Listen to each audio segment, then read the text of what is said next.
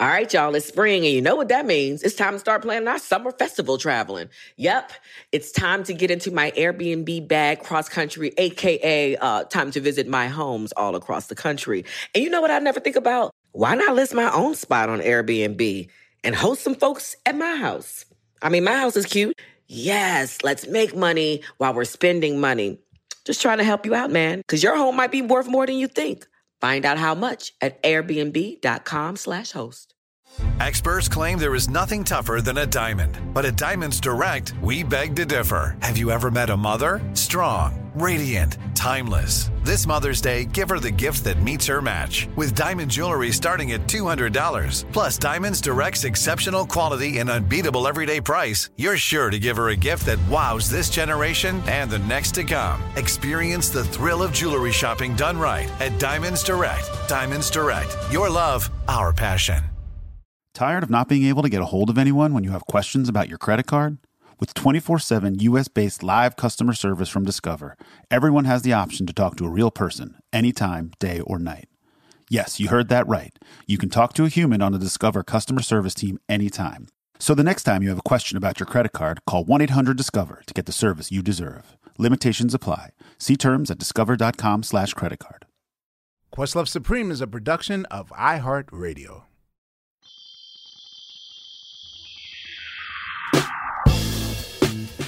Ladies and gentlemen, what's up? What's up? This is your host, Questlove of Questlove Supreme. How y'all been doing? I hope y'all been doing fine. So we're doing it a little bit different this year. We're recording some special QLS episodes this season.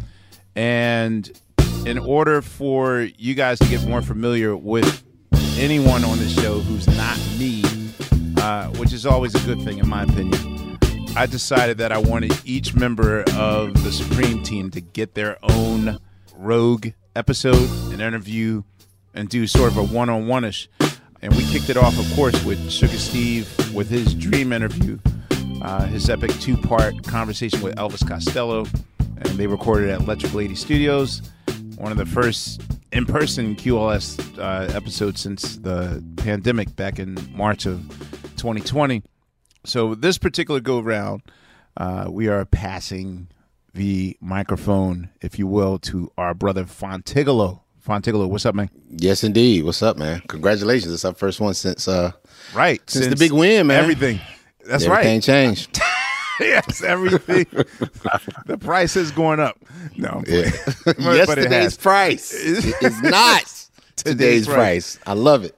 Yeah. So similar to Sugar Steve, Fonte's guest is a gentleman that he has worked closely with, actually, that I've actually collaborated with as well. And this particular Questlove Supreme guest is none other than Mr. Eric Roberson.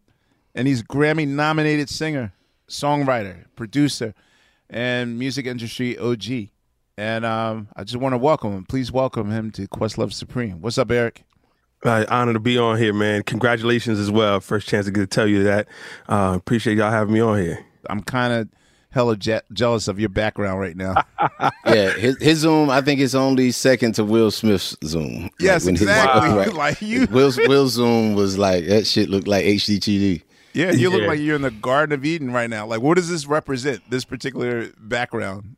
This background is part of just my basement and what I've learned during the pandemic, man. I was doing virtual shows. I teach class sitting here as well. I got sound effects and all kind of, all kind of stuff here.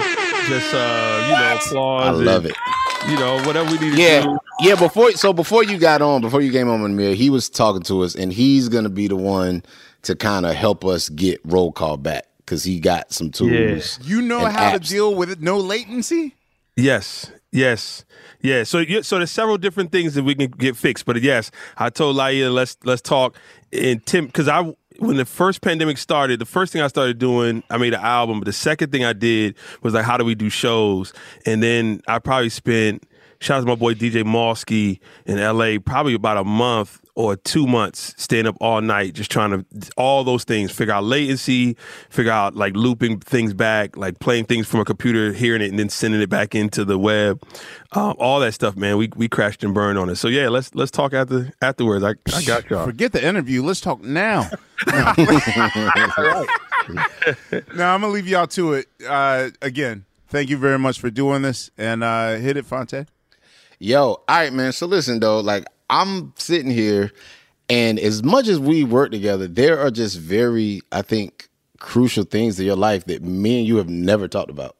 That's crazy. When we was on the phone the other day after the Fred Hammond interview, and you were telling me about like what commission meant to you, and like how something as simple as just seeing gospel singers on an album cover with jeans on. Yeah. You know, for a heathen like me, that was nothing, you know what I mean? But nah, man. Yeah, talk about, how you got started. Like, what was your first kind of introduction into music? My dad plays guitar and sings. My sister, I have an older sister, my sister Alicia, love you, Lee. And I think that all my introduction really started from that, just being a little brother, had to follow her around.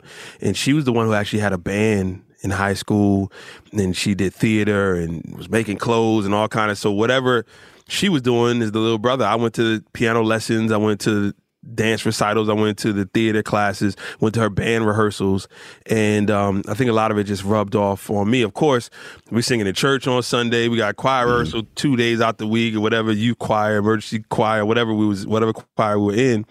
And of course, we boom bapping on the cafeteria table with our friends, freestyle rhyming, dreaming of being UTFO or whoever. So I mean, I'm from Jersey. It's just like I was born in Newark, but I was raised in Rahway. Yeah, Rahway, Jersey. And I think just when it came time to do music, like, what do you do? Like, it was like, do you do gospel music? Do you do house music? Do you do rap? Do you do R&B? I was really struggling with that. But I will tell you that, several moments that was really impactful for me. I remember when, like, going through my dad's vinyl and realizing that this was somebody's job. Like, somebody, they do this for a living. Like, I remember taking a Stevie Wonder record, like, so he wrote this stuff and, like, he put this together. Like, oh, okay, this is a job. I couldn't even tell you how old I was, but I remember that being really impactful. Like, I know my dad goes to work. This person goes to work and they do this. They do. Right? Yeah. And my dad would come home and pick the guitar up. But we had a guitar, like, in every room, But with did your dad, did he have did he have like aspiration of being a professional musician, or was it just like a hobby, just something he did for just fun? A hobby, just a relief, just really, I think when my dad was kind of late in joining church. When he joined, he became a powerhouse in that church as a vocalist. My whole family was in the church before. Mind you, my grandfather's a pastor. My dad's brothers were pastors. My mom's brothers were all deacons. So I think everyone had found church before my dad. My dad was very reluctant, but when he found it, boy, he found it. And I remember you telling me, I think, isn't like some of your people, I think is your grandfather, like, don't you have some ties in North Carolina? I think I feel like either your mom or dad told me this. My mom and dad are both from North Carolina. Yeah, so a town called Greenville and a little town called Stokes is where my family, Greenville, North Carolina, and Stokes, North Carolina. So and everybody's still there. For the most part, I had some family on my mom's side move up north when my parents relocated, came up north and stuff like that. But for the most part, most of my family's in North Carolina. Yeah. So when I first heard Commission, we won. I think my parents got a commission tape from the family reunion, and I remember I was ironing my clothes and I put the tape in. I was like, oh, let me just put this tape and listen to some music. I didn't know what it was, right? I didn't even catch the album cover yet. But I remember I was ironing my clothes and I just looked down and my clothes were wet. Like there was drops of wetness on my clothes. And I didn't realize I had started crying on my clothes. I'm probably like 11, 12, 13 years old. And the music was like punching me in the chest. Like it literally was punching me in the chest. I remember this day like it was yesterday. I remember saying, whatever that is, like point at the radio, like whatever that is, I want to do that. Like I want to do whatever that is, because it was the most impactful moment. And from that moment on, I was like, all right, learn everything I can about commission, learn everything I can about who's this Fred Hammond guy. I'll learn everything I can about him. And then, like I said, you know, up to that point, just keeping really 100, you know, a young kid growing up in church, you had an excuse when you see, I was about to name church people that might not have came off so cool. They sounded great, but they didn't come off so cool. They were always like 3-4 years behind whatever was going on in popular music. Okay, you have to be in the church because you kind of corny. You know, you can't be in the club, so maybe that's why that's why you singing this. Because clearly, if you wasn't as corny, maybe you'd be singing with Guy and Audition singing. And the commission came out, they had Gumbies and jeans on. They look fly, and I was like, why are they singing this? There must be something impactful to it. Plus, it already kind of blew me away and stuff like that. And it was a really monumental thing, but it really more strengthened my pen game. It made me say, like, really write something true that could be penetrating to somebody. And I think that was the first time I got on that course of doing that. Man, I want to talk to you, or I wanted you to talk about your parents. You know what I'm saying? I mean, you know, me and you, we've been, you know, we go back, God. I mean, shit, it's almost 20 years at this point. Indeed. You know what I'm saying? But, you know, man, your parents, you know, I just, in the time that we worked together, and I will always see your parents always there, like supporting you, helping you, you know what I mean? Pulling up at shows. Your dad, and I don't even know if we ever talked about this. I know I've never talked about this publicly, but the day that we shot the Picture Perfect video, when we shot the Picture Perfect video in Brooklyn. Yeah. I don't even know if me and you ever talked about this. This is one of the worst days of my life. We have not talked about this. Oh, wow. Okay. Okay. Bro, listen. So that morning I flew into Philly, and then, because we were shooting in Brooklyn, so I flew into Philly, and your dad came and picked me up from the airport. So this is like, oh God, maybe we shot it on let's say we shot it on like a Friday or something. I don't know. But anyway, we shot it on a Friday, and literally, I think that Tuesday, that was when my divorce started. That was when, like, me and my, you know, we separated. So the day of that Picture Perfect video shoot, I am a fucking wreck. I do not. As much as I wanted to do it, and as much as I love everybody involved, man, that shit was a wreck. But I was riding in the car with your dad. Your dad came and picked me up from the airport, and then he took us to Brooklyn, to where the shoot was. And so we were sitting in the car, bro, and and your dad is, Pops is Pops. He just, hey, what's going on, young man? What's happening? Let's talk about, he's just on. Yeah. And I just broke down crying. And he was just like, yo, he's like, man, you all right? And I'll never forget this. I asked him, I said, Pop, look, I just got to ask you, man. I said, have you ever, thought of a time where, do you ever remember, you ever thought, in all your years of, being married, you ever thought that, like, marriage maybe wasn't for you? And he said, oh, that's strong. He said, that's tough right there. I remember that. He was like, why you got him down to a science is amazing. Bro, I'll never forget this shit long as I live, dog. So I was like, damn. He's like, oh, that's tough right there. And I'll never forget, he gave me some of the most, like, timeless, just most perfect advice that has been just like a guiding light, for everything, just in my career and just, whenever I have to make tough decisions. And he said, well, listen, man. He said, look, no matter what you choose, no matter what decision you make, it's going to be the right decision because it's your decision. Golly.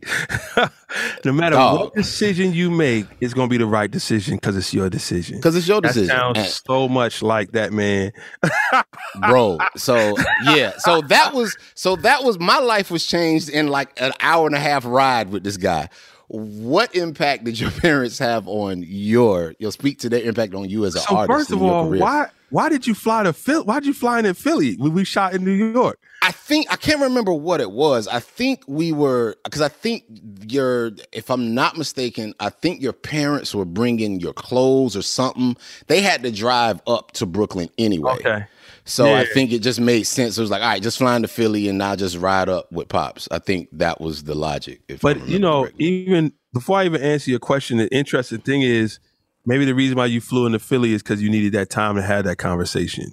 100%. We know that was the real reason. It's amazing how things work out. But, You know, it's first of all, I've been very fortunate to have the most amazing parents in the entire world. Just the most supportive parents from day one to just even today. You know what I mean? Like just really.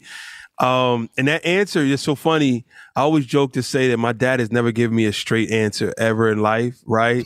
My dad is always, so when I walk to my dad, I'm like, you know, heartbroken. I would say, Dad, but did you ever go through whatever? His answers are usually that answer is so him. Whatever decision you make is going to be the right decision because it's your decision, right? So for example, my dad's a junior, and he was hell bent on making sure I wasn't a third. Reason why he's like, yo, I need you to go your own path. I need go you to your own way. And so if I ever said like, Dad, you like this outfit? He'd be like, do you like the outfit? Right? He's like, he'd never just go, yeah, it's dope. I do my entire time of knowing my dad, not one time, Dad, you like this hat? I love the hat. Keep rocking. He'd be like, Dad, you like this hat? Are you wearing it? How's it make you feel? You know, I love it. We're going to wear the hat then, right? It's like, what in the world? But what I did notice is that throughout my life, when I go back and like reflect back on the life, he would never give me an answer. He'd never give me a direction, but he was always like, little nudge. Okay, he's a little off. Close.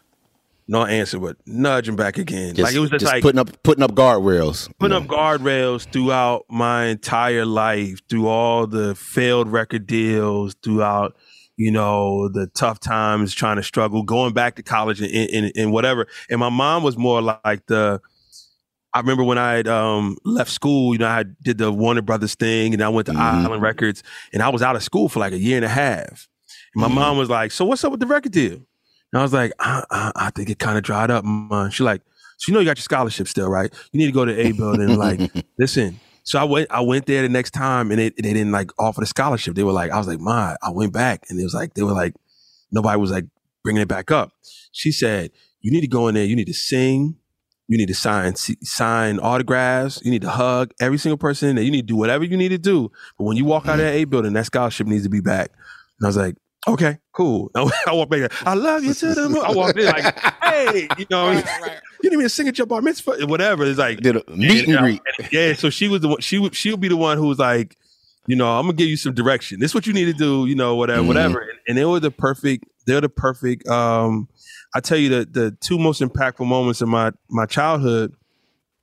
My mom, when I was I think a freshman in high school, I remember her coming home. And she had quit her corporate America job. I think she worked for AT&T. And she was like, I can't do it no more. I'm done. I'm just unfulfilled. I'm done with it. I remember he wasn't talking to us. She was talking to my dad. And he was like, okay, all right, cool. And she had quit her job to start a business in fashion. Wow. And that was really important. Like, I own my own business. My sister owns her own business now. And I think it comes from that day. Entrepreneurship. Watching my mom. Yeah. Exactly. But then the other part was, I think like the next day, my dad had this Lincoln Mach 7, white with a blue rag top, sweet, gorgeous car. And the next day he put a for sale sign on it. And it sold within hours. Like somebody drove by and bought it, like boom. And he went and bought this big old gray van to drive my mom's clothes around.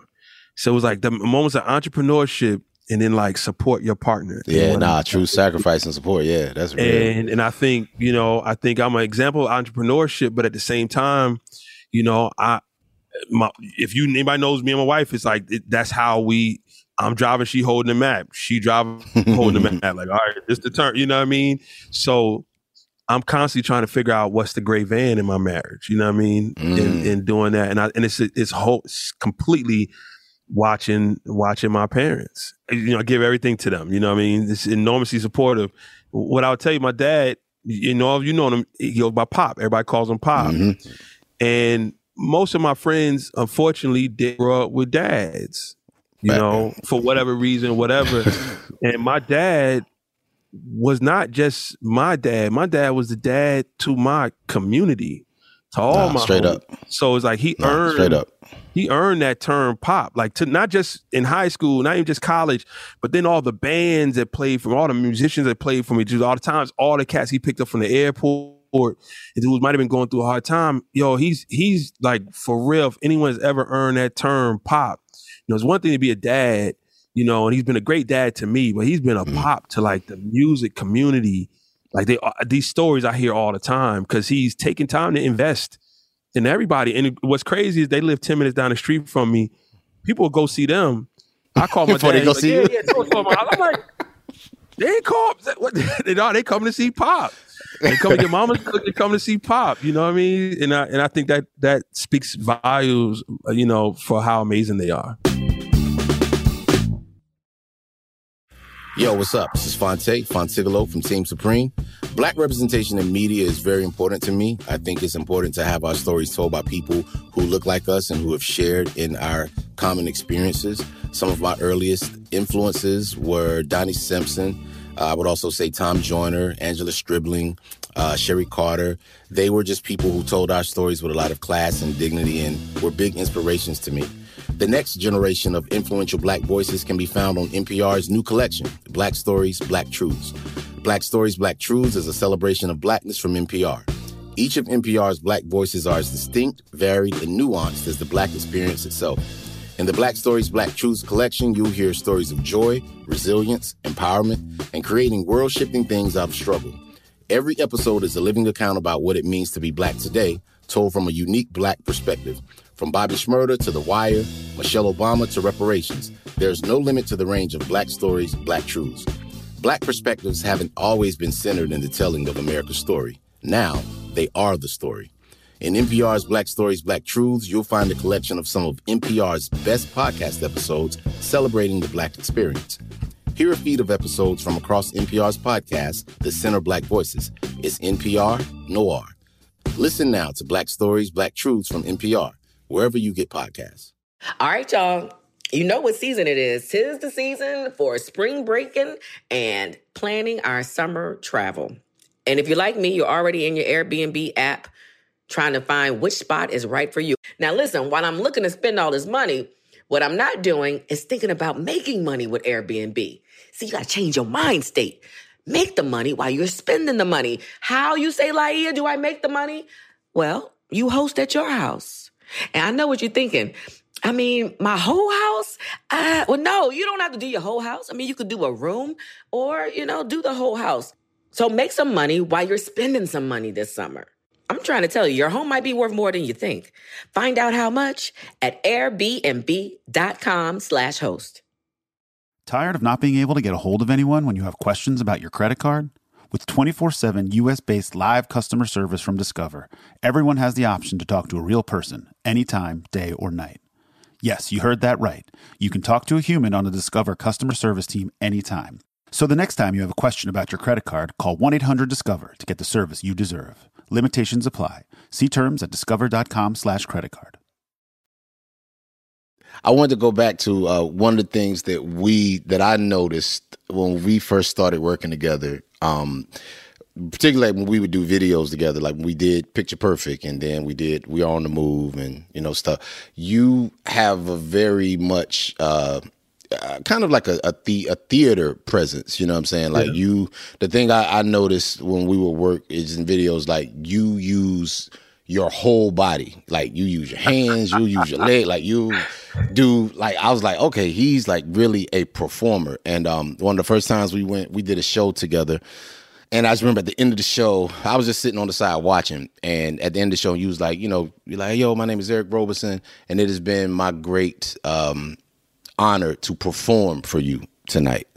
And that is just something that really resonated with me. And I never forgot that, because it's something that I think a lot of artists don't really take and understand the importance of giving a performance, you know what I'm saying, of using the stage as, as your place to really perform and express yourself and give the audience an experience. And I have to think that a lot of that came from your experience in Howard in their musical theater department. And I just wanted to, you touch on that. Yeah, I mean, I because my sister, I grew up doing theater, really got heavy into it in like junior high and high school. And then I got a scholarship to Howard, and going to my parents saying, hey, I want to, if I could have majored in R&B, I'd have majored in R&B. You know what I'm saying? If I could have majored in commission, I would have majored as right. But obviously that didn't exist. So there was a musical theater major. I went and saw a performance of Dreamgirls before I ever went to Howard. And I was blown away by like just the talent there. I was like, oh, I got to get it together. And I'll tell you, it was a blessing going. First of all, I was around just killers. The teachers were great. The students were great. Just you saw the future of theater, the future of acting, the future of everything in that department. The third floor was the music department. The first floor was the theater department. And I probably learned more about music on the first floor in theater, because theater was talking about like character development and like, if you say, but it's true. Well, what does true mean? What is true to you? And we might talk 10 minutes about just the word true. So let's back it up. What's the first time you ever heard true? Where were you at the first time you ever heard that word? Oh, I heard it when I was in kindergarten. Okay, was it true then? And then, it's like the teachers would dissect it. Now say it again. And now you like, so is it true? Before I could even say it, tears fall on my, it was like dissecting it. So of course, now you talk about like trying to write songs and things like that. What if I bring this into that area? What if I bring theater into these? It's all us as singers and rappers. We're just characters. The songs are just scripts. The music is just the scenery. The stage is a scene. It's like, so it's like, how can we bring this to another level? And for me, whether it's in the studio, whether it's on stage, whatever, it's like, how can we bring this character? And not just that. If I'm sad, the bass player need to be sad. I can't be pouring my heart out. We all got to be telling the same story. Yeah, we all got to be telling the same story. So the drummer can't be happy like, cat, and I'm gonna sit here like, how could you let me down, or vice versa? So I think a lot of my friends from Howard are surprised I didn't follow a career in theater, but when I also feel like I fulfill my theater needs in my music, in my writing, and in my performance as well. Absolutely.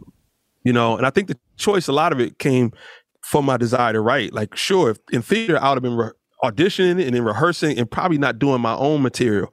I'll be taking on other characters. With this one, I was like, well, I could write about, I could really dive into it. And it worked. I think when people listen to my music, if not most songs, you're going to find a song on every album where it's like, it's musical theater. You know what I mean? It's you was a record, I forgot which album it was on, but it was called The Magician, I think, where you like were speaking from the aspect of magician. I was just like, man, I would never do a song like that. I would be so scared to do a record like that. Oh, I don't know. It's just I just thought it was just a really brave choice. But you always took those kind of choices where you would really like embody a character. I mean, it's one thing to rap as that character, right? It's one thing to be Slick Rick and like the cop shot the kid, to do all the voices, but you don't really see that in R&B as singers. And I always thought that was really admirable, and just always admired you for taking those kind of chances in your stuff. I appreciate it. Yeah. Well, I learned a lot from your pen. If I even say this, the first time I ever witnessed it, a person writing a song without writing it down, was watching you. When we did Ben in Love, and remember what was on this? Yes, indeed. So we did Ben in Love. You were having a conversation with my dad. I was setting the music up, and my dad was talking, and you took my dad's conversation. I remember this day like it was yesterday. The exact conversation, and you made it rhyme. And you were like, the beat was ready. And you was like, yeah, I'm ready. And then you just walked in and took everything that y'all were talking about and just rhymed it down. It blew me away that somehow you processed all that in your head without putting it on paper. And it took me some time, but probably I haven't written a song down probably for the last 10 years, probably. Like, so a lot of it is like seeing what you did, of course, hearing what Biggie's doing and hearing Jay-Z, but then seeing what you did. And then for me, applying like theater background, for me, my first thing is like, all right, who do I want to be in the song? What's the character? The more developed the character is, then I just hit record, because now I just gotta make it rhyme. The objective is all there, the character's all there, and then just make it rhyme. But a lot of it was sparked from like watching you do it. I was like, that's so crazy, man. I was like, yo, did this cat just literally? first of all, not only just that, did you wrote a song in your head, but you wrote a song in your head while talking to somebody. That's crazy. I mean, that was again just your pop, man. Like, that was Pops. He just, would just come in and just drop these jewels, and he just start talking. And all right, young man, well, tell me let me talk to you about this. And he just be talking. I'm just soaking this shit in. I'm like, man. And so I just went in and did it. And the crazy stuff now is like kind of the roles are reversed, because you don't write down and I'm constantly like writing prompts like in my phone. Like I think for me what changed was the process, because at that time we did Been in Love, man. That was damn old. Yeah. 5, 6, something like that. Yeah. And so at that time, that's when we were recording at the studio. And so that was just kind of my process. I would just turn the beat on, just crank it up, and I would just walk around, pace, just kind of just, run it in my head, just kind of write the verse in my head with the music up. But then around like 2009, that was when, and it's in the studio. We're in a studio. So, time is money. We just want to be efficient. So that was how we learned just in those early Little Brother records. It's like, all right, get in, get out. You know what I'm saying? We just had to be, you had to be on it. Right. So around like 2009, once we moved back to when I built my studio at the crib, my kids are here. I can't be just cranking shit at 3 a.m. You know what I mean? So my process changed. And so that was when I kind of had to go back to just like actually writing either on paper or, sometime on my phone or whatever, but just going there. And so from the time when we were working, at first my whole thing was just like one take, I got to get it down. It's just one take, Jake. Yeah, that's what it's got to be. But once I got home and talking to another co-collaborator of ours, Pharoah Monch, talking to him, and he had a completely different approach. And he said, man, when I go to the booth, I treat it like I'm a director. You know what I'm saying? He said, so I look at my verse like, okay, I'll do a take, but it's like, the and in that verse, I may want to stick that better because that'll lend, and I'll just go in and get just the and, you know what I mean? Like, he is surgical with his shit, you know what I'm saying? Yeah, and hearing that approach, I was like, oh my God, you know what I mean? And so that was kind of where I'm at with it now. It's much more, a lot more kind of methodical. First of all, listen, you already know, what I'm saying? You with the hands down, when it comes to pins, man, you already know what I think. Go ahead. Look, if I put my money on anybody, and Pharoah Monch as well, and I'm honored to collaborate. Oh man, come on, Monch is God. Come on, what are we talking about? Just you've always had such a unique approach, and it's so interesting. But like I said, the process changes. I'm a fan of people's process. Is one of my favorite words in the entire world. You're gonna hear me say it several times, even in this interview. But and then people always ask me, like, who would you love to collaborate? I say, I just love to watch. I love just be in the room when Pharoah Monch is working, or when Erykah Badu is working, or when Fonte's working, like, just so I can see the process of how somebody's putting something together. It's always amazing. And guess what? It always works differently for different people. And it's always different. That's the thing. Everybody's thing is different, man. And it's just, I remember, like, when we were working and, and I would see just kind of, because I would tune into the process, like your platform, and I was just, again, it was just one of those things, for people listening, Arrow, he has a thing. Is it still on Patreon? You still on Patreon with it? Or, called The Process, where, he pretty much just Netflixed himself.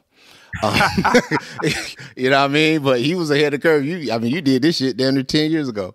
But he has a thing called The Process, where you can just tune in and watch him create songs. And that is just, again, just one of those things where I'm just like, dude, I would never,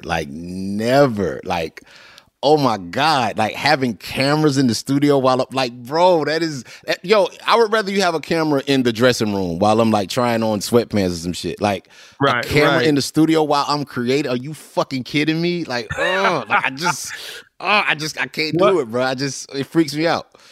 I learned this quickly with you. Me and you have done a million songs, but when we decided to do the Tigalero album, right? When we did the Tigalero album, it was very obvious to me, okay, I am one who wants to go through it to figure it out. You're one who wants to figure it out before you go through it. It was to me exact. We were so exact opposite that we actually were the same in some form, fashion, right? And it worked out. It complemented, but it was like, I'm definitely one who's like, put cameras on me, like I'll do it. Like I'm down to like just go against the wall, like whatever. And you like, nah, bro, we ain't throwing nothing against the wall. I'm gonna 10 headshots. I got 10 bullets. Hell yeah, 10 bullets, 10 to the head. And I think to a degree, maybe I was able to pull you a bit off center. That's absolutely. I had this beautiful thing about the conversation about collaboration, how amazing the collaboration it is. But it's like you were able to pull me off center, and I was able to pull you off center, and that's where the magic of all that, laid at right there. But yet we definitely had two different type of theories when we came in to do that album. You know what I mean? Of just stop throwing stuff against the wall, because that's not going to work. He's not going to understand. Like, he's like, nah, homie, we ain't just throwing stuff against the wall. Like, no, we planning out our shots, and we going 10 for 10. It's going to be 10 for 10. Listen, man, listen. No, it was so informative, because I just had never, because I was never that person that, and I always admired, that, and that was something working with you. It, in a lot of ways, it kind of reminded me of working with Pooh, you know what I'm saying, in LB, because Pooh was like that coming up. Like, Pooh was the guy that Pooh would just record nonstop. He would just go in and just bang, bang, rap, gang. And he was way more prolific than I was. And, that was something that I always admired, you know what I mean, because I just was never like that. It just always felt like I was wasting people's time. I'm like, yo, if I ain't really coming with no heat, like, I'm going to just shut the fuck up, because I ain't, you know what I mean, I ain't trying to be out here just experimenting. Like, when I show up, I want it to be for real. And so we were working on that album. First off, for everybody listening at home, to this day, I have no idea how we finished that record. No idea. That was at the time, because I think were you about to have your third son at that time? Or had he just been born? He had just been born. So me and Fine decided we were going to make an album, and we had been talking for about 2 years about planning to do it. You waited till you went on tour, and then you called me. I was on tour with Effie. I remember the phone call. You said, "E, I'm ready. Let's start." At that point, we weren't even calling Tigalero yet. We didn't call it Tigalero yet. We didn't have a title. Let's start the album. And I said, "Oh, that's great. I'm in the hospital. My wife just had a baby." And you was kind of like, "That's dope, but this is the window. Like, this is the window. Like, this is the time." And I was like, literally holding the child, like, okay, if this is the window, then let's go. Now, mind you, to help out one thing, this is my third child in probably 6 years. So we were having a child, like, first of all, y'all was having stair-step kids. We had a little break, like a 3-year break, and then we had another child, right? And so I've been recording with kids in my hand, like for the last 7 years, pretty much last 5 years, whatever. So I was, okay, all right, cool. But literally the next, like, 2 days later, we were cutting. And I mean, 90% of that record was cut literally with that kid, like, hold him. I said it in one of the songs. He's literally in your verse. Yeah. So we were like, but then you were like I said, you were in a different state. I feel like you was in a different state every time you sent me something.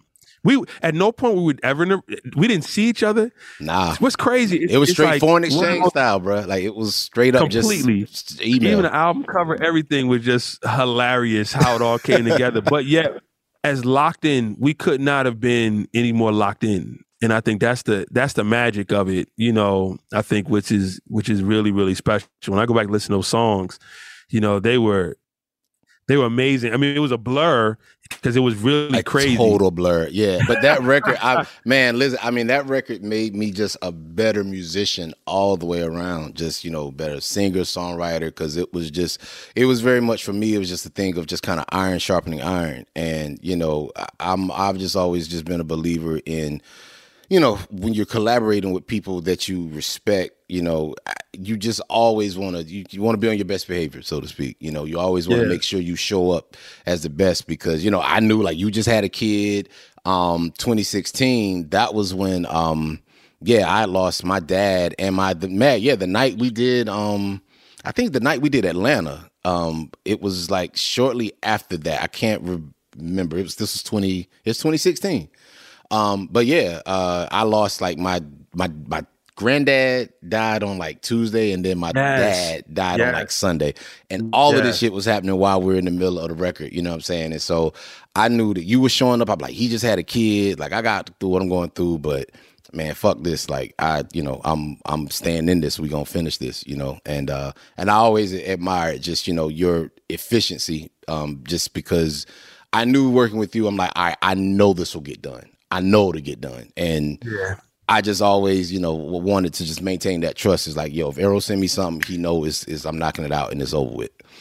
Yeah, we have. We've had a great relationship over music. It was time, and we of course we showed up at the right time. But it was the craziest time. That shit was crazy as hell to do an album. But you know what? It's even funny though. Like the whole how we Tigalero, we said that as a joke. As a joke, for, like.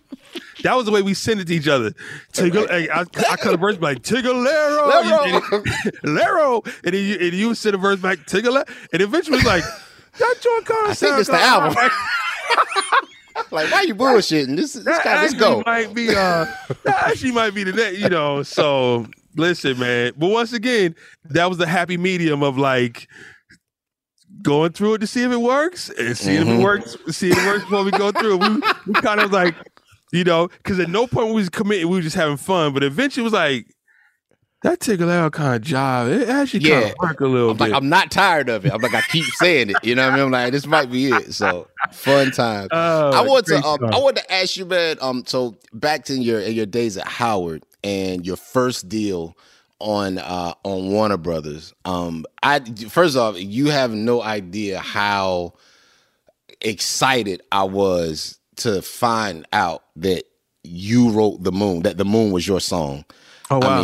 The Moon was one of those songs that I literally remember hearing it one time on the radio when I was probably like, I don't know, 12 or 13 or something. And I was like, oh my God, like who the fuck is this? This shit is amazing. And never heard it again. And so then, 15, however many years later, I'm like, oh shit. You know what I mean? How did you get that Warner Brothers deal? What was that process like of signing with them? So my sophomore year, the group Shy, who also was Howard, they had a big song. So they met a radio DJ, right? And they sung the song for him. A week later, they were on the radio with him. 2 weeks later, they were on Arsenio Hall. 2 weeks after that, they were millions of copies later. It exploded, and it was crazy because all of us were singing and doing stuff on campus. But at that point, I was just trying to be the dopest on campus. I didn't even think this could be something outside of this, and that was big. But the bigger part of it was also like, here's my demo. Like, just when you get to LA, just pass it to somebody. And these were songs that you had recorded previously before. Yeah, just like my demo at that time. My demo at that time, which was just. I want to say The Moon was probably on it. No, that's not true. Let me think for a second. No, so, all right. So Derek, who was a member of Shy, Carl, was a member of Shy, introduced me to his brother. His brother was managing the group. And he had some producers that were under Teddy Riley, and they sent me the track. And that's when I wrote The Moon. And then, of course, the phones. At that point now, I'm doing class, and every weekend I'm pretty much like flying out to take meetings and stuff. Met with Benny Medina, met with Lil Siles before he passed, and just running past label after label after label. And what was Lil Silas like, man? He's very time. We get few people on here that have worked with him, but what was he like? He was the guy, for everyone listening, Lil Silas Jr. was the guy over at MCA Records. He played a big role, New Edition. He formed Silas Records, like Shantae Moore, Aaron. Like he was kind of one of the OGs of this. What was he like? I just had one meeting with him, but I remember he was shooting straight from the hip. What I remember from him was he said, and this was interesting because when I look back, so he's like, listen, man, I just want to take a meeting with you. I think you already decided, you're going to do the Warner Brothers thing, but I just want to meet with you, man. I like your music, this and that, whatever. And I was like, I appreciate it, And I was like, kind of like, why you think why am I here if you think I'm already going to Warner Brothers? At that point, I really was going to Warner Brothers. I was deciding. He's like, I wanted to meet with you, kind of talk with you. And before I left the room, he was like, so good, man. Hey, man, the music's dope, man. Listen, if you want, there's something over here, and just let you know, man. I don't know why you're going to Warner Brothers because Benny ain't gonna be there for long. That's the last thing he said as I walked out the door. Like I was like, okay, all right. And I walked out the door like whatever. And sure enough, I signed the deal, and Benny was out the door. Benny Medina was like, he went to focus on Fresh Prince of Bel-Air, like after that. And I was like, well, if he leaving, I'm leaving. But I never thought of like. I didn't even think, I just didn't even put two and two together, you know, and yeah, that's something that a lot of artists I even talk to like now, just about how, like, you know, it's signed to a label. That's just one of kind of the pitfalls you can have, where it's like you can have your guy or your girl, your person that's really riding for you, that you might sign to or whatever, that'll get you signed. But if they leave, you kind of lose your advocate. Like, you ain't got nobody fighting for you, and you just are back at square one. What I would tell you is almost immediately I got signed to Island Records. And the interesting thing was when I signed with Warner Brothers, I signed in LA, and it was like, stop the day, everybody, this is Eric Roberson Day, hey, right? And then when I showed up to Island, I think I took the train in New York, and when I got there, it was like just a lawyer and the A&R, my boy Leotis Clyburn, shout out to Leotis. It was just the two of them. It was like a lawyer and Leotis. I was like, where's the cake? And like, where's the, where's the fire? Straight business. They were like, it's it's a quiet day. I was like, oh, okay, all right, sign it, whatever, took a picture, whatever. And then I think I got back on the train. I might stay the day in New York, and then like the next day I got home. But when I got back, I remember my manager calling me and going, yo, Hiram Hicks just got signed as president of Island. And I knew immediately what that meant. It was like, so why the hell did we just sign there? Because he's gonna come and wipe everybody out. And sure enough, he did. He came in and was like, Leotis lost his job. Then it was like contracts. It just wiped the whole thing out. And it's crazy because initially you heard your ego, because at first it was like, yo, listen to the music first. He's like, I don't even care. No, I got my whole team. I'm bringing. He didn't Drew care Hill and like. Yeah. He's like, I'm bringing my whole thing in, and then later on, I ended up working with Hiram. It was fine because when I worked with him, I was at this point years later. I'm like, let's get this money. Like, I'm not even tripping. Like, you dropped me without, I ain't even worried about that. Let's get this money, But you understand that, like, that's how it was. The president come in, they're like, I don't care what was here before. I'm bringing my guys that I believe in. I'm bringing my people in this and that and that. And I had to learn, that was the biggest lesson for me, that, like, my music can't save me. Like, you got to be on point. Bruh. You got to be on point, because, like, you can't sing your way out of this. This cat didn't care what the music sounded like. He was like, let's get out, like, you out of here. So that's when I really started learning. And another thing was really important, too. So Benny Medina's office had this wall of like CDs and tapes and DATs from ceiling to floor, the entire wall. Like, it's crazy. Submissions. Of just music, period. Music, period. Okay, gotcha. And I've been in this office probably like 10 times, right? Just over the last 2 months or whatever it was. And there's like a whole row of Prince. Here's all the other names I don't know. I mean, just music. And then when I got signed, I think they said, well, what do you want to do next? Like, you ever had enough time to catch some food or whatever? I said, I want you to change my flight and give me some headphones. I want to listen to this wall. It was the first time I felt like I had the right to say that. And I stayed there that night, just going through, like, just pulling every CD, every tape, every DAT out, and just listening to that whole wall. And it was the most amazing musical night of my life, hearing Prince songs I never heard before. And then, like, well, who's this cat? Oh, that's the new dude we signed. His album supposed to come out, whatever. And then you never hear that. And there's people on here who could clearly be the next Prince, but it never saw the light of day. It was just like, this wall was crazy. Wow. But it never left me to, like, well, what happened to all those people? Like, what happened to all that music? Like, and I think one of the reasons why I kind of went like the whole independent route was like, I never wanted to be one of the people on that wall. Like, it just, that scared the hell out of me. Like, yo, this is life-changing music up here that's never going to be released. It's never going to see the light of day. And the only reason I'm hearing it is because I'm actually signed to the label. To it, and I asked for headphones. Right. Right. The only reason I ever heard it. And then, we writing songs and producing songs for people. We done whole albums on people, and the albums never come out. So I remember like wanting to be an artist, but yet having a career as a songwriter, and seeing an artist get signed, see them flying in, getting put into some glorious hotel and recording for a month. And you think, okay, it can really pop for this person. And then whether it's the president of the label, the A&R department, marketing team, whatever, they like, nah. And then that person is back and it's just over. Doing hair or working construction with it. It's over. It's like, how, wait a minute, how is it, that never set right with me. It's like, how is it just over? So the Island Warner Brothers thing was really, really tough. After that, like I said, I went back to school, and that was tough because you got to think, during the Moon time, I was in school. So I was in class while that song was playing on the radio and the video was playing. And then I was like, well, I'm leaving to go focus on the album and blow up. I'll be sure I'm the next one, you know? And then the deal started falling apart. Like as soon as I left school, it was like, boop, boop, boop, boop, boop. Like life really hit. And I had to like really, but so when I went back on campus, it was like, what you doing back? Like, wait, what is that? You know? And it was humbling. It was really, really humbling. But my pen wouldn't be what it is today if it wasn't for that time going back. I became a better student. Like the person you know now is that person who showed back up at that school. Like learning like, oh, I need more. I need to know more. All right, y'all. You know what season it is. 'Tis the season for spring breaking and planning our summer travel. And if you're like me, you're already in your Airbnb app trying to find which spot is right for you. Now, listen, while I'm looking to spend all this money, what I'm not doing is thinking about making money with Airbnb.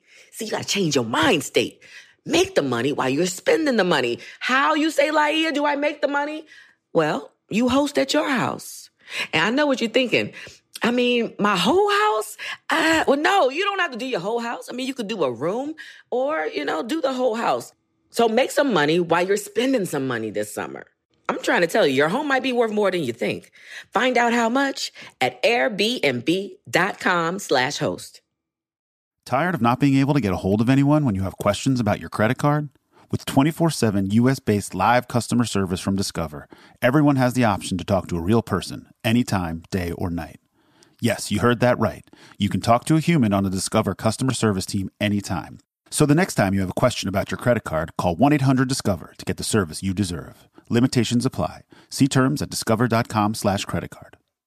Welcome to 500 Greatest Songs, a podcast based on Rolling Stone's hugely popular, influential, and sometimes controversial list. I'm Brittany Spanos. And I'm Rob Sheffield. We're here to shed light on the greatest songs ever made and discover what makes them so great.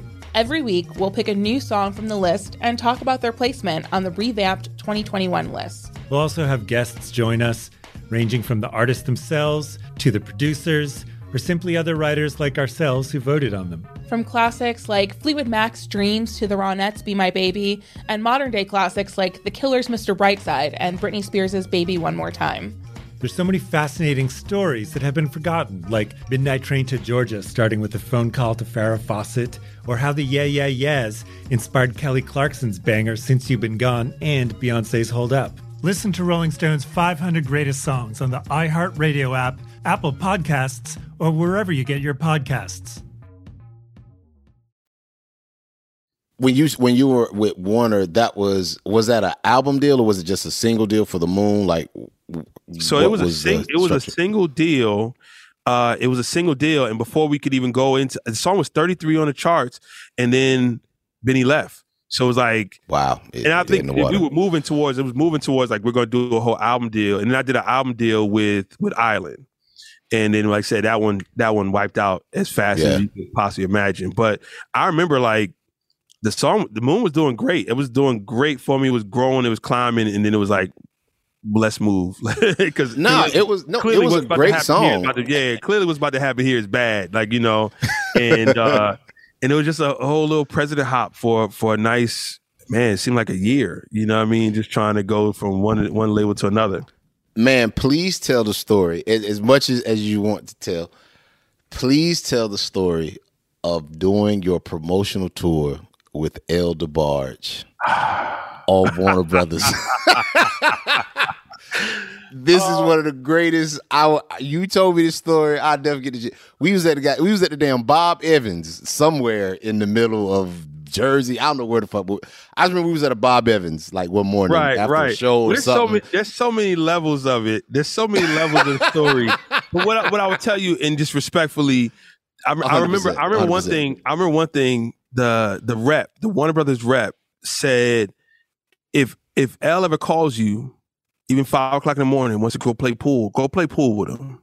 He's like, go play pool. If he ever needs to talk, if he ever needs to hang out, like this is one of your main reasons for being on this tour is like, if he ever needs you, like follow through, like answer the call. And we all know that L DeBarge has had some substance issues, whatever. And this was during his clean period. So I think that what he was talking about is like, if you ever want to play pool, he needs to go out and play pool and needs whatever. So you know, we became fast friends in that time, and he was just so amazing, man. Like every hotel we showed up, he went and sat at the piano. He almost did a whole concert in that lobby, like just waiting for our rooms, or just he would sit at the piano every time. He was just so musical. We would do a show. I mean, we did a show, I think, in Connecticut, and the sound system was just horrible. And he stood on that stage and he waited, and the sound was just trash. And he waited, let everybody crash and burn. And right before they opened doors, he said, "Hey, brother, can I just come over there?" He talked exactly the way he sang. "Can I come over there and just look at the mixing board if that's all right?" And the guy was like, "Yeah, sure." In like probably 10 minutes, he took the mic back there and he started turning knobs, and he cleared all drama, like all clouds just cleared. The sound sounded enormously incredible that night. And that's just how he was. He was like, he knew how to work everything. He was a constant professional. He had been through everything. We were driving one time and I told him, I said, "Yo, man, I really like your album. The album's great." We were going, I think we were taking a limo from Connecticut to Boston, I think, or something like that, driving it. And he says, "Man, this album's a money album." I remember that. I would never forget this shit. This album's a money album. Because you had told him it was a good album. He's like, "Yo, this is a good album." He was like, "Oh, nah, it's a money album." This ain't a good album. This is a money album. He said, "I'm doing my money album so I can get a chance to do a good album." And he was like, bro. Marvin Gaye did money albums till he was able to do a good album. Bob Marley did money albums till he was able to do it. He just ran down the line. And then he just said, "So this right here, that's just a money album, because I'm getting ready to do a good album." And then he just wandered off. And I just left me thinking, like, I need to do my good album. I gotta do my good album, right? You know, it's like he just had, I could have made a t-shirt off of everything he said. You know what I mean? You know, I remember we was at his birthday party, and I was this the don't fall in love, man? Yeah, don't fall in love, man. He said he saw my eyes was glistening that night. And he said, "Hey, man, don't fall in love. Just don't fall in love." I was like, "Too late, L." Yeah. the wisdom of L. Yeah, the wisdom of, I make a whole album on the wisdom of L. But it was to learn like a constant professional, man. His showmanship on and off stage was just, you know, he was just tough. And it, you know, and also I was a person, it was probably the start of, I was a person who always had vocal issues. I mean, I got hoarse. I mean, mind you, I was doing like 2 songs in the show and then get out the way. And in those 2 songs, I was struggling to maintain I was getting hoarse and stuff like that. So to see somebody who sang all day, all night, on stage, off stage, it really blew me away. And it was probably on the steps of like, how do I get to that point? How do I get to a point where I can get more health, like really healthier? Get that stamina, yeah. And that was the start of it. Like, and I was 19 really, so it was crazy, but it was a good learning lesson for me. Like, yo, this if you're gonna learn from a pro, learn from Dagon El DeBarge. Was Esoteric, was that your first independently released? Well, not independently. Was that your first album? Period. Like that actually saw the light of day. Yeah, it's the first album. Period. So, what's crazy is that I had moved to Atlanta, and I eventually ran into Touch of Jazz. So that was like life-changing moment, was like working at Touch of Jazz. And then I moved back. I went back to Atlanta to just get my stuff. Because from the moment I met Touch of Jazz, like the moment I went to Jazzy Jeff Studio, it's like I just never left. Rock With You, Caleb Brown, still one of my favorite like records. Just I love that song. Yeah. I mean, you know, like I said, meeting all those brothers at a Touch of Jazz was like, that was graduate school for me. That was like the life-changing moment for me.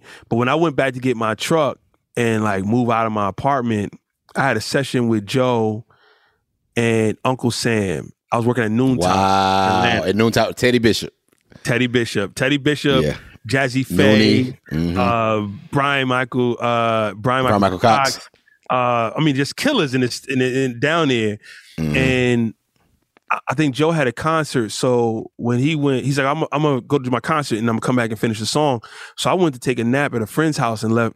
But mind you, I'm leaving the next day. I'm driving back up to Jersey, and someone broke into my truck and took the bag out the front seat, and that bag was every song I ever recorded up to that point.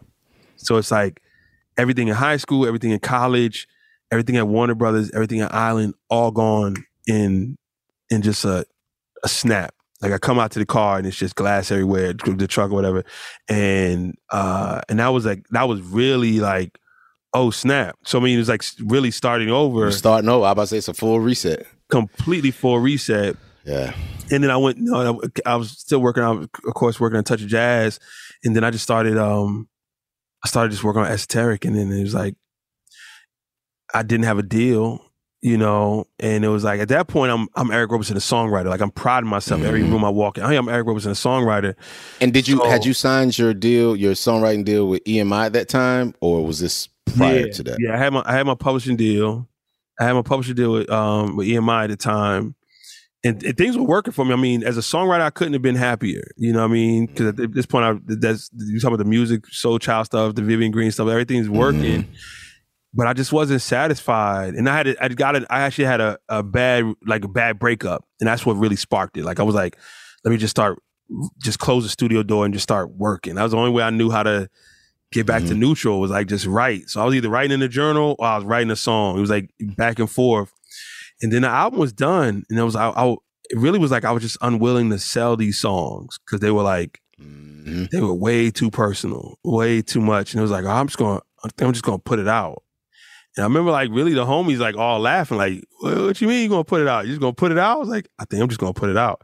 Like, how? You got a record deal now? Like, no, I think I'm just gonna figure it out and put it out. And that was it. It started. And this is 2002? Or 2001. Okay. And mind you, by no means was I the first. By no means. I remember Dwelly had Rise. I knew of a lot of artists who were independent and in different states and everywhere. Shout out to Fertile Ground, who was the first group. Yes, Atlanta. Like, Navasha. Yeah. Putting out music, like independently putting out music and selling records. So by no means was I the first. If anything that was different from me and anyone else, I remember Carl Thomas being an independent artist. I remember Kim. I remember Kim before Motown signed him. John Legend before he was John Stevens. Yeah, John Stevens. We had the Kobe. He had the Kobe haircut.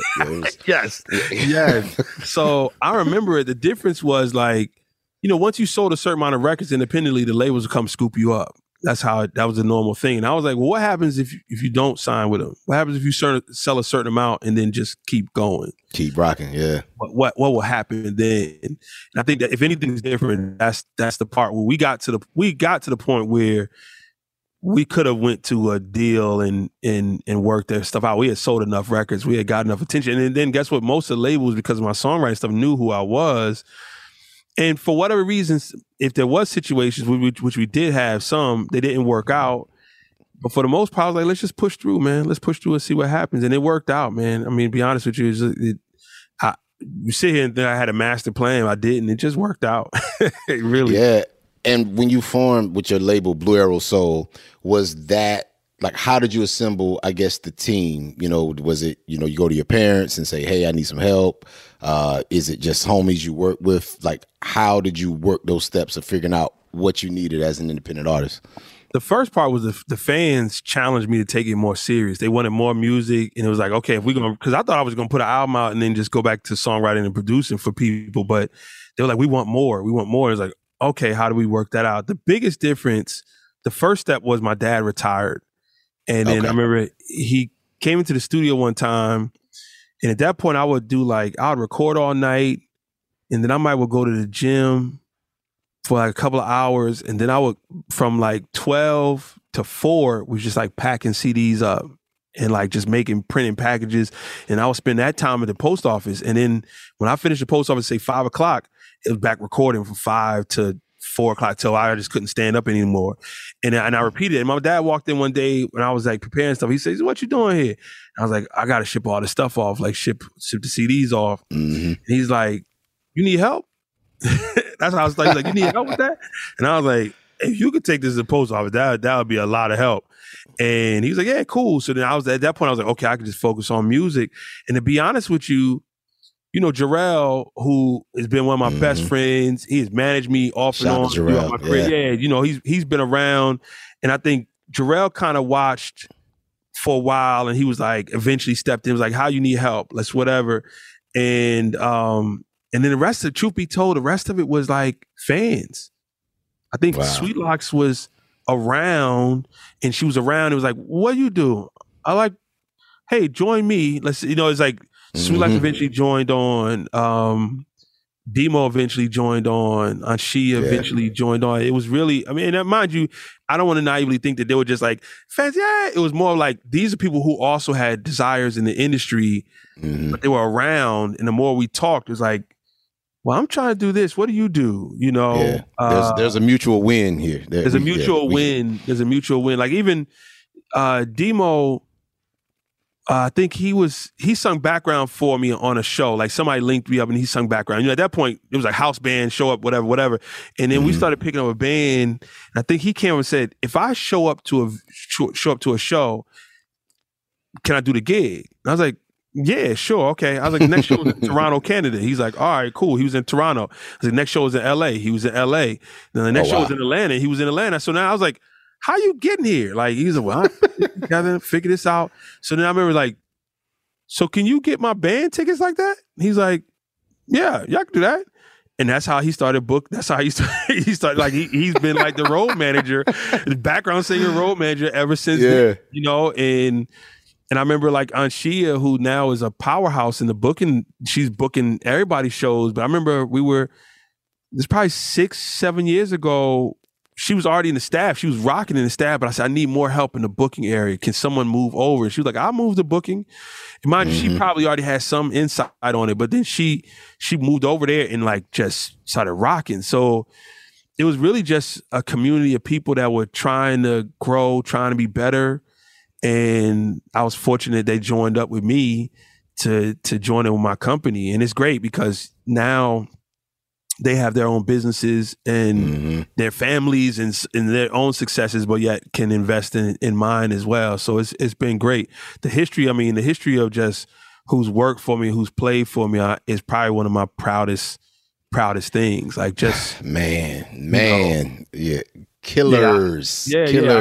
I'm honored to see. Yeah, Demo, man. Demo, I gotta shout out. I mean, just first off, I mean, your whole team. I mean, every time we've always traveled, it's always been love. It's always just been, you just have amazing people around you. And that was just a big lesson I think I learned just from kind of touring with you and just kind of seeing the way you built out your infrastructure of just, okay, like these is just like people that he really fuck with and they just fuck with him. You know what I mean? Yeah. They trust each other. And, Demo, I gotta shout Demo out. Demo saved my life one night. It was after we did Chicago. We did Chicago and I feel like this is around the same time that like my dad was dying, like all this shit is going on. Wow. But so it's after the show and it's late and I'm just in the lobby. I can't remember what it was. I was outside talking or something, but I was just in the lobby. Demo shows up with a bucket of goddamn Hurls. Let me tell you something, bro. He showed up with a bucket. Demo showed, he just in the lobby with a bucket of Hurls. And I think he had his kids with him that night. And and I was like, I said, yo, man. I said, I ain't even try. I said, bro, man, let me get one of them wings. He said, oh, no, bro, I got you, man. Come on, I got you. Man, he gave me some of them wings, bro. Listen, I said, you are the realest dude. Like, to part with Harold's in Chicago, that is the sacrifice. Like, so big ups, my brother Demo. Man, listen, I needed that wing right then. I really needed it. But you know what?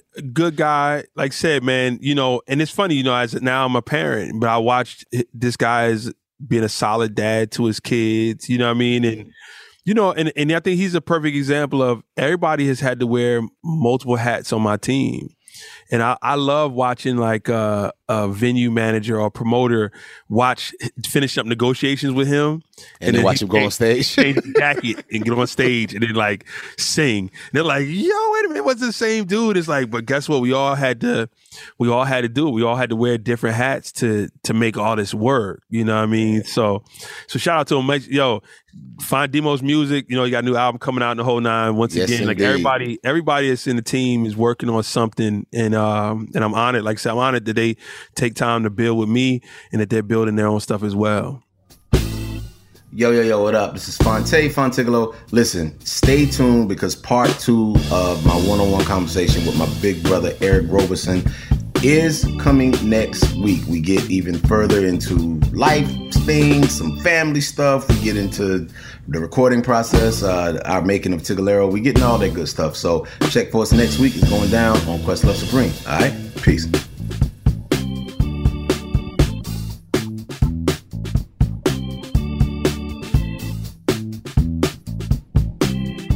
Questlove Supreme is a production of iHeartRadio. For more podcasts from iHeartRadio, visit the iHeartRadio app, Apple Podcasts, or wherever you listen to your favorite shows. Welcome to 500 Greatest Songs, a podcast based on Rolling Stone's hugely popular, influential, and sometimes controversial list. I'm Brittany Spanos. And I'm Rob Sheffield. We're here to shed light on the greatest songs ever made and discover what makes them so great. From classics like Fleetwood Mac's Dreams to the Ronettes' Be My Baby, and modern-day classics like The Killers' Mr. Brightside. Listen to Rolling Stone's 500 Greatest Songs on the iHeartRadio app, Apple Podcasts, or wherever you get your podcasts. Every week on Talk Easy with Sam Fragoso, I invite an artist, writer, or politician to come to the table and speak from the heart in ways you probably haven't heard from them before. Some of my favorites are with Tom Hanks, Questlove, and Cate Blanchett. In recent weeks, I talked to actor Dan Levy, director Ava DuVernay, and the editor of The New Yorker, David Remnick. You can listen to Talk Easy on the iHeartRadio app, Apple Podcasts, or wherever you get your podcasts. Hey fam, I'm Simone Boyce. I'm Danielle Robay. And we're the hosts of The Bright Side, the podcast from Hello Sunshine that's guaranteed to light up your day. Like our recent episode with sisters Regina and Raina King about the why behind their production company, Royal Ties. We have such a huge love for storytelling without walls, without barriers. Listen to The Bright Side from Hello Sunshine on the iHeartRadio app, Apple Podcasts, or wherever you get your podcasts.